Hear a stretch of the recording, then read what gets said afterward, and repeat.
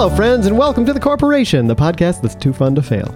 Each episode, we speak to employees of Hogswood Cooper Media, the global conglomerate that operates everything from offshore oil rigs to fast food restaurants to Hollywood studios, and we celebrate the people who make HCM so successful. I'm your host, Dean Ardenfell. Let's get into it. Our first guest is the regional manager of Windfall Dairy Industrial Corporation, one of the largest farm management and animal product distribution conglomerates in the contiguous United States. She's also an author, having written the book, The New Food Pyramid, a restructuring of conventional dietary norms. Please welcome Trinity Burberry. Thank you, Dean. I'm pretty excited to be here. Glad you got my book title out right. Excellent. Well, I try to get the details right with my guests, and it's exciting to have you here. So why don't you talk a little bit about what your job is out there in the farming world? It's very exciting. Dean, it is exciting, and what you need to know is that the cows we work with are just as important as the people that we work with. Of course. And I can't have anybody out there thinking otherwise. Of course. Why would they? I mean, I know there's a lot of naysayers and a lot of trolls online talking about the size of the space that a dairy cow or a beef cow needs. Is that what they're called? Beef cows? Yes, beef cows, lady cows. Mm-hmm. They're all different genders of cows, all different. Is beef a gender? Is beef a cow gender? We usually refer to it as beef if it's a male cow. I see. And female if it's dairy, or dairy if it's female? Female if it's dairy. I see. Okay. You'll just have to bear with me because all I know is what I pull off the shelf when I go to the grocery store. And I pull off 2% milk and put it on my cereal by myself in the morning in my studio apartment. So I just want to ask a little about, you're a regional manager, which means you probably go from farm to farm. And I do my fair share of bopping from farm to farm. I like to experience what the cows experience on their journeys. What types of things do you do to experience what cows experience? We usually put them in the front seat, give them a whole vantage point, and see, this is so interesting to me. Yes. Because I was thinking when you first, you were saying, I like to experience what the cows experience, that you might put yourself in their shoes, but it seems like you're actually putting them in yours by putting them in the front seat of your car and driving them around. I'm not going to lie. I know what you're alluding to. The photo. Oh, well, I didn't want to bring it up. Let's clear the air. Okay, Dean. Mm-hmm. Yes, there is a photo of me and a cow riding in a van together, and the cow is inexplicably in the driver's seat, and this was taken by a camera over an intersection, the ones that they catch speeders with, and so it's very clear in the photo that the cow is the one behind the steering wheel and you're in the passenger seat. So this is your chance to clear the air and explain what was happening, if you want to. I don't want to pressure you. No, I want to. It's emotional for me. I'm sure. That cow that was a beef cow, and so a boy. So a boy. It was a boy cow, and I knew he would not be producing milk that day. That day. It's possible that the beef cows have certain days when they produce milk. But that's not the point. This particular beef cow, he looked me in the eye before we were about to get in the van, and he bore into my soul, and then it's possible. I have no idea what you're about to say next, and I'm on the edge of my seat. I will tell you that. I'm gonna just admit it. He was convinced by my beauty to drive me to a motel. Oh, no. So you inferred from a look that the boy cow gave you. Beef cow. The beef cow. That he was so enamored of you and your wiles that he needed to be in the driver's seat in order to drive you to a motel and have his way with you. We got to the motel, and what happened at the motel is not appropriate for I'm listeners. not interested in, obviously opening up that wound. Thank you. I want to real quickly, before we bring on our second guest, ask you about your book, The New Food Pyramid, A Restructuring of Conventional Dietary Norms. And it's my understanding that you've sort of turned the old food pyramid that we know and love upside down and inside out. And I'm just wondering what the tenets of your food pyramid, based on your research in the dairy industry and the meat industry, has yielded. In fact, it's no longer a pyramid, it's a circle. And we've filled the entirety of the circle minus one sliver with dairy. We have done multiple studies, and it is without a doubt that the more dairy you eat, the more likely you are to participate. Participate in the human experience? Exactly. Participate in the human experience, participate in your relationships, participate at work. It motivates you. Okay, so what we're talking about is not so much a physiological or biological health circle, so much as a participation circle. Absolutely. Wow. It's so you can make your diet optimized for doing things in life. Yeah. And not doing things. I mean, I'm going to ask you a question, Dean. What is the number one thing holding you back from accomplishing your dreams? That's a really good question. Yeah, it's motivation. Okay, is it? It's motivation. How many people do you know that want to do something and they just can't get themselves out of bed? Sure. Oh, we all have problems with motivation. Incorporate dairy into your life. See what happens. Is that so? Every meal. I'm going to do it. I'm going to do it. Absolutely. And I'm wondering, I think as our listeners are, what that other sliver is in the circle. We have also noticed that the human body does need just a little bit of salt. That's true. I know that that's true. Yes. We can't survive without it physically. Absolutely. Okay. So heed that call, listeners, and get yourself some dairy and a little bit of salt and get yourself up off the couch. And with that, we're going to turn to our other second guest here. Our second guest is the creator and host of Bang Safely, the wildly popular children's television program on Guns Plus, the streaming service for gun owners and gun enthusiasts. His character, Good Guy Gus, teaches young people about responsible self-protection through fun games and silly songs. Please welcome Gus Grantham. Hello, Gus. Good to be here, Dan. It's great to have you. Now, I think this is just so interesting. And of course, we're going to open it up here as well to Trinity, and she can pop in here and ask questions of Gus as well. This is all a big conversation. Gus, how did you come up with the idea for this innovative show for youngsters? Well, I live a very simple philosophy. The only thing that can stop a bad guy with a gun is a toddler with a gun. Okay. So you gotta start them young. Taking the old good guy with a gun thing and... Good guy. I've never heard that. No? Good guy with a gun? You talking about me? Good Guy Gus is the name. Yeah, that's your character's name on the children's television program.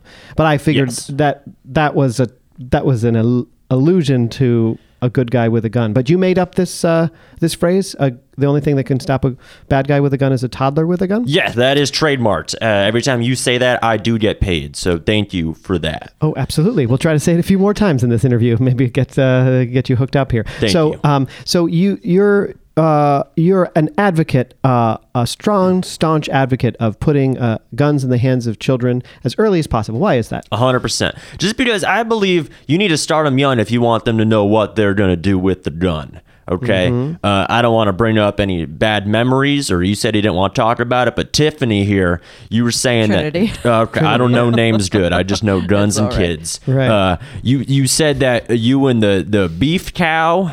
there was a little romp in the motel. Now, do you have a gun? No, I don't carry one. That's your problem right there. If you'd been started young with a gun, that cow never would have gotten the hoof on you. It was completely consensual, and I still stand Okay, well, either way, guns kind of spice up the bedroom, I find. So it would have been cool if you had one. Right, okay. And I know that you have a cast of about 8 children who are on the show with you, and you play games, and you do things. How is it working with those children, and how do you find kids that want to be on a show like that? It's a blast. I take them. You take them? Yeah, you got it. You see a kid in public, you're like, hey, it's a pretty cool kid. You take them. It's pretty easy because more often than not, and this is my point, the parent, see, I have a gun. Right. So I get what I want is pretty much what I'm saying. The parents often don't have guns, never heard of the show, don't know who I am. The kids are crying, and then eventually... In that scenario, wouldn't you be technically the bad guy with the gun as you are kidnapping children? I don't see that. And no one has ever stood up to you, no toddler or adult has ever stood up to you and said, I'm a good guy with a gun and I'm keeping my child. That's what I want. I think in the future, it'll be hard to do this, but my show is teaching... the new generation that people can't take your kids. You got to have a gun. Right. Too many people are losing their kids because they didn't have a gun on them. And I would like to say real quick while I'm on the air, just thank you to Sarah and John Greensfield of Northern Massachusetts. They gave me their kid willingly, and that was very nice. They were excellent. a big fan of the show. Nice. They had a gun, but they respected the art, and they handed Timmy right over. So thank you guys. That was nice of them. Well, it must be nice for you also to have at least one willing child on the show. Well, no, see, the child did not want to come. It was the parents were totally on board. So it is hard. The first couple episodes each season are pretty rough, but the kids eventually calm down. I binged the whole season. I gotta say, it's really interesting to watch the emotional arc of the children during the show. If you don't take away gun safety, you at least see quite an arc for the kids. They come around. That's true. Now I know you write all your own songs on the show, and I want to. I'm not going to ask you to sing them here because I know you don't have your guitar unless you want to. But I know you've got a few. I'm just going to list off a couple of these titles, and maybe you can tell me a little about what they're about and what you're trying to teach the children with them. The one that I loved that was a real toe tapper to me was "Take the Safety Off." That's love because that one. More often than not, an intruder breaks into your house. You go and get the gun. Safety's on. In the moment, you don't remember how to take that safety off. Right. There's an intruder in the kitchen. Yep. If the safety was already off, the gun would be primed and ready to go. It's a safer way to live. That's the Boy Scouts right there. Be prepared, right? I was kicked out of Boy Scouts. You were. Yeah, they don't allow guns. Oh, so you've had guns all the way back to Boy Scouts. Yeah, I was. This is a little behind the scenes. I was a child with a gun from a very young age, and I think that's how my life is. How do I put this? Perfect. And I think that if more kids at young ages had guns, their lives would be perfect too. And I want to see a perfect America. And I think kids with guns is, I don't want to say an ideal future, but it's the only future I see. That's excellent. And that's the future that you paint with your show and with the whole Guns Plus network. The whole family of shows over there is really working to achieve that. How do you respond to, there are all sorts of scientific studies that say that if there's a gun in the household and someone breaks in, that there's a greater chance that, you've heard the argument, right? That the owner of the house or their children will be the ones to be injured or killed. How do you respond to that? Well, a lot of times people send me articles about that. And to be frank with you, I don't know how to read. So I just it means nothing to me. I can't believe everything people tell you. So I think that's a total lie. So not a single word, huh? You don't know how to read a single no English word. That's at all. I know gun and I know dust. That's only because they're one letter different. They're both pretty easy to get. Okay, so you've got a basic 4-letter vocabulary. Gun, yes, yeah. Any combination of G, U, S, and N, I understand. Guns is easy too. I know how to. Guns is a good word. Well, you could also spell sun. Wow, like a child. Snug. Oh, there we go. We got a language nerd over here. Trinity is popping back into the conversation. I totally forgot you were here. I am mostly blind. That was a gun accident in season 1. I remember that season, and it was very disturbing, and the children seemed to really react to it. The producers don't like a blind gun advocate handling weapons around children on live television, but I think... You know what? If the producers can't handle a blind, illiterate kidnapper running a gun show on their show, they should fire you, right? And they haven't done that yet. Yeah, good luck. Okay. What about the song, What Was That Noise Downstairs? So that is actually... I love many that people one. who, for your first listen through, it's one of those songs where every time you hear it, you learn something new. Yeah. And based on the title, people think it's about an intruder breaking into your house. You're upstairs. It's actually a song from the perspective of the parents asleep upstairs and the child downstairs with a gun stopping the intruder. Okay. So the noise was the gun. Was the gun going off and the toddler saving the family from the intruder. And I'll be honest, a lot of toddlers cry when they fire that. It's a loud noise. They get thrown back quite a ways. It's Sure. a real, Oh yeah. Well, that's why you put the gym mats on the walls, right? Yes. Yeah. And that's why I also, with every gun sale I make, we do sell them on live television. I throw in a couple gym mats just because safety first. Safety bang first. safely. Bang safely. Absolutely. What are your thoughts on this, Trinity? Are you have any questions for our guest? Or I'm quite impressed. I myself never thought I would be a gun owner, and I have seen your program. I didn't realize a woman of my age could still access a gun. I thought. You are a little old. This is, I think, guns. I don't think that it's children should have guns. I think only children should have guns. Oh, really? Until they mature.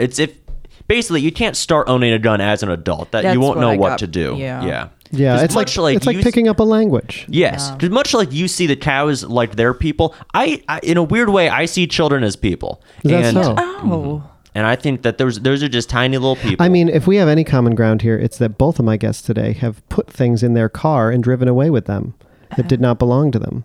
Without a doubt. And so you're saying that children are people too, just like she's saying cows are people too. Mm-hmm.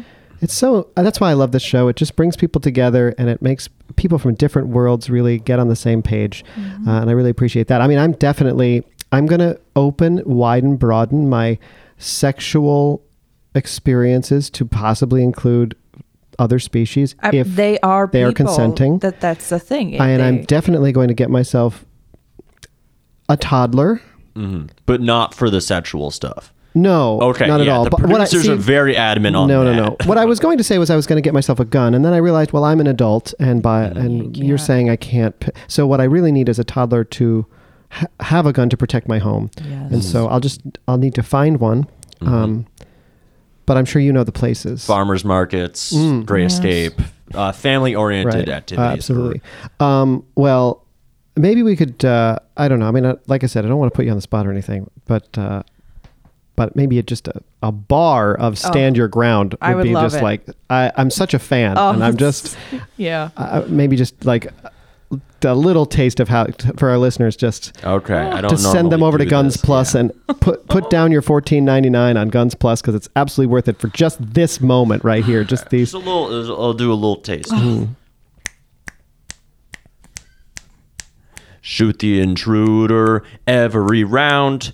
Don't come in, just stand your ground. Yeah. It's so good. That's it's so good. Just so like good. the show. Yeah, it is a 12-minute song, so that's a very small snippet. Right.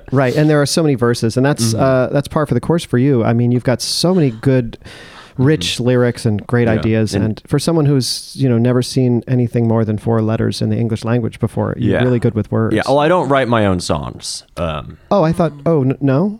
I think the words, and someone else has to write them, because I don't. Okay. Yeah. Interesting. I'm over here, by the way. You're looking at the wall behind me. Oh, I'm sorry. All right. Well, this has been an absolute delight. I thank you both. This is about all the time we have for today on The Corporation. I want to thank my guests, Trinity Burberry and Gus Grantham, also known as Good Guy Gus, for being with us today, and our listeners for tuning in. Don't forget to subscribe, rate, and review, and email me at deanardenfeld@hotmail.com.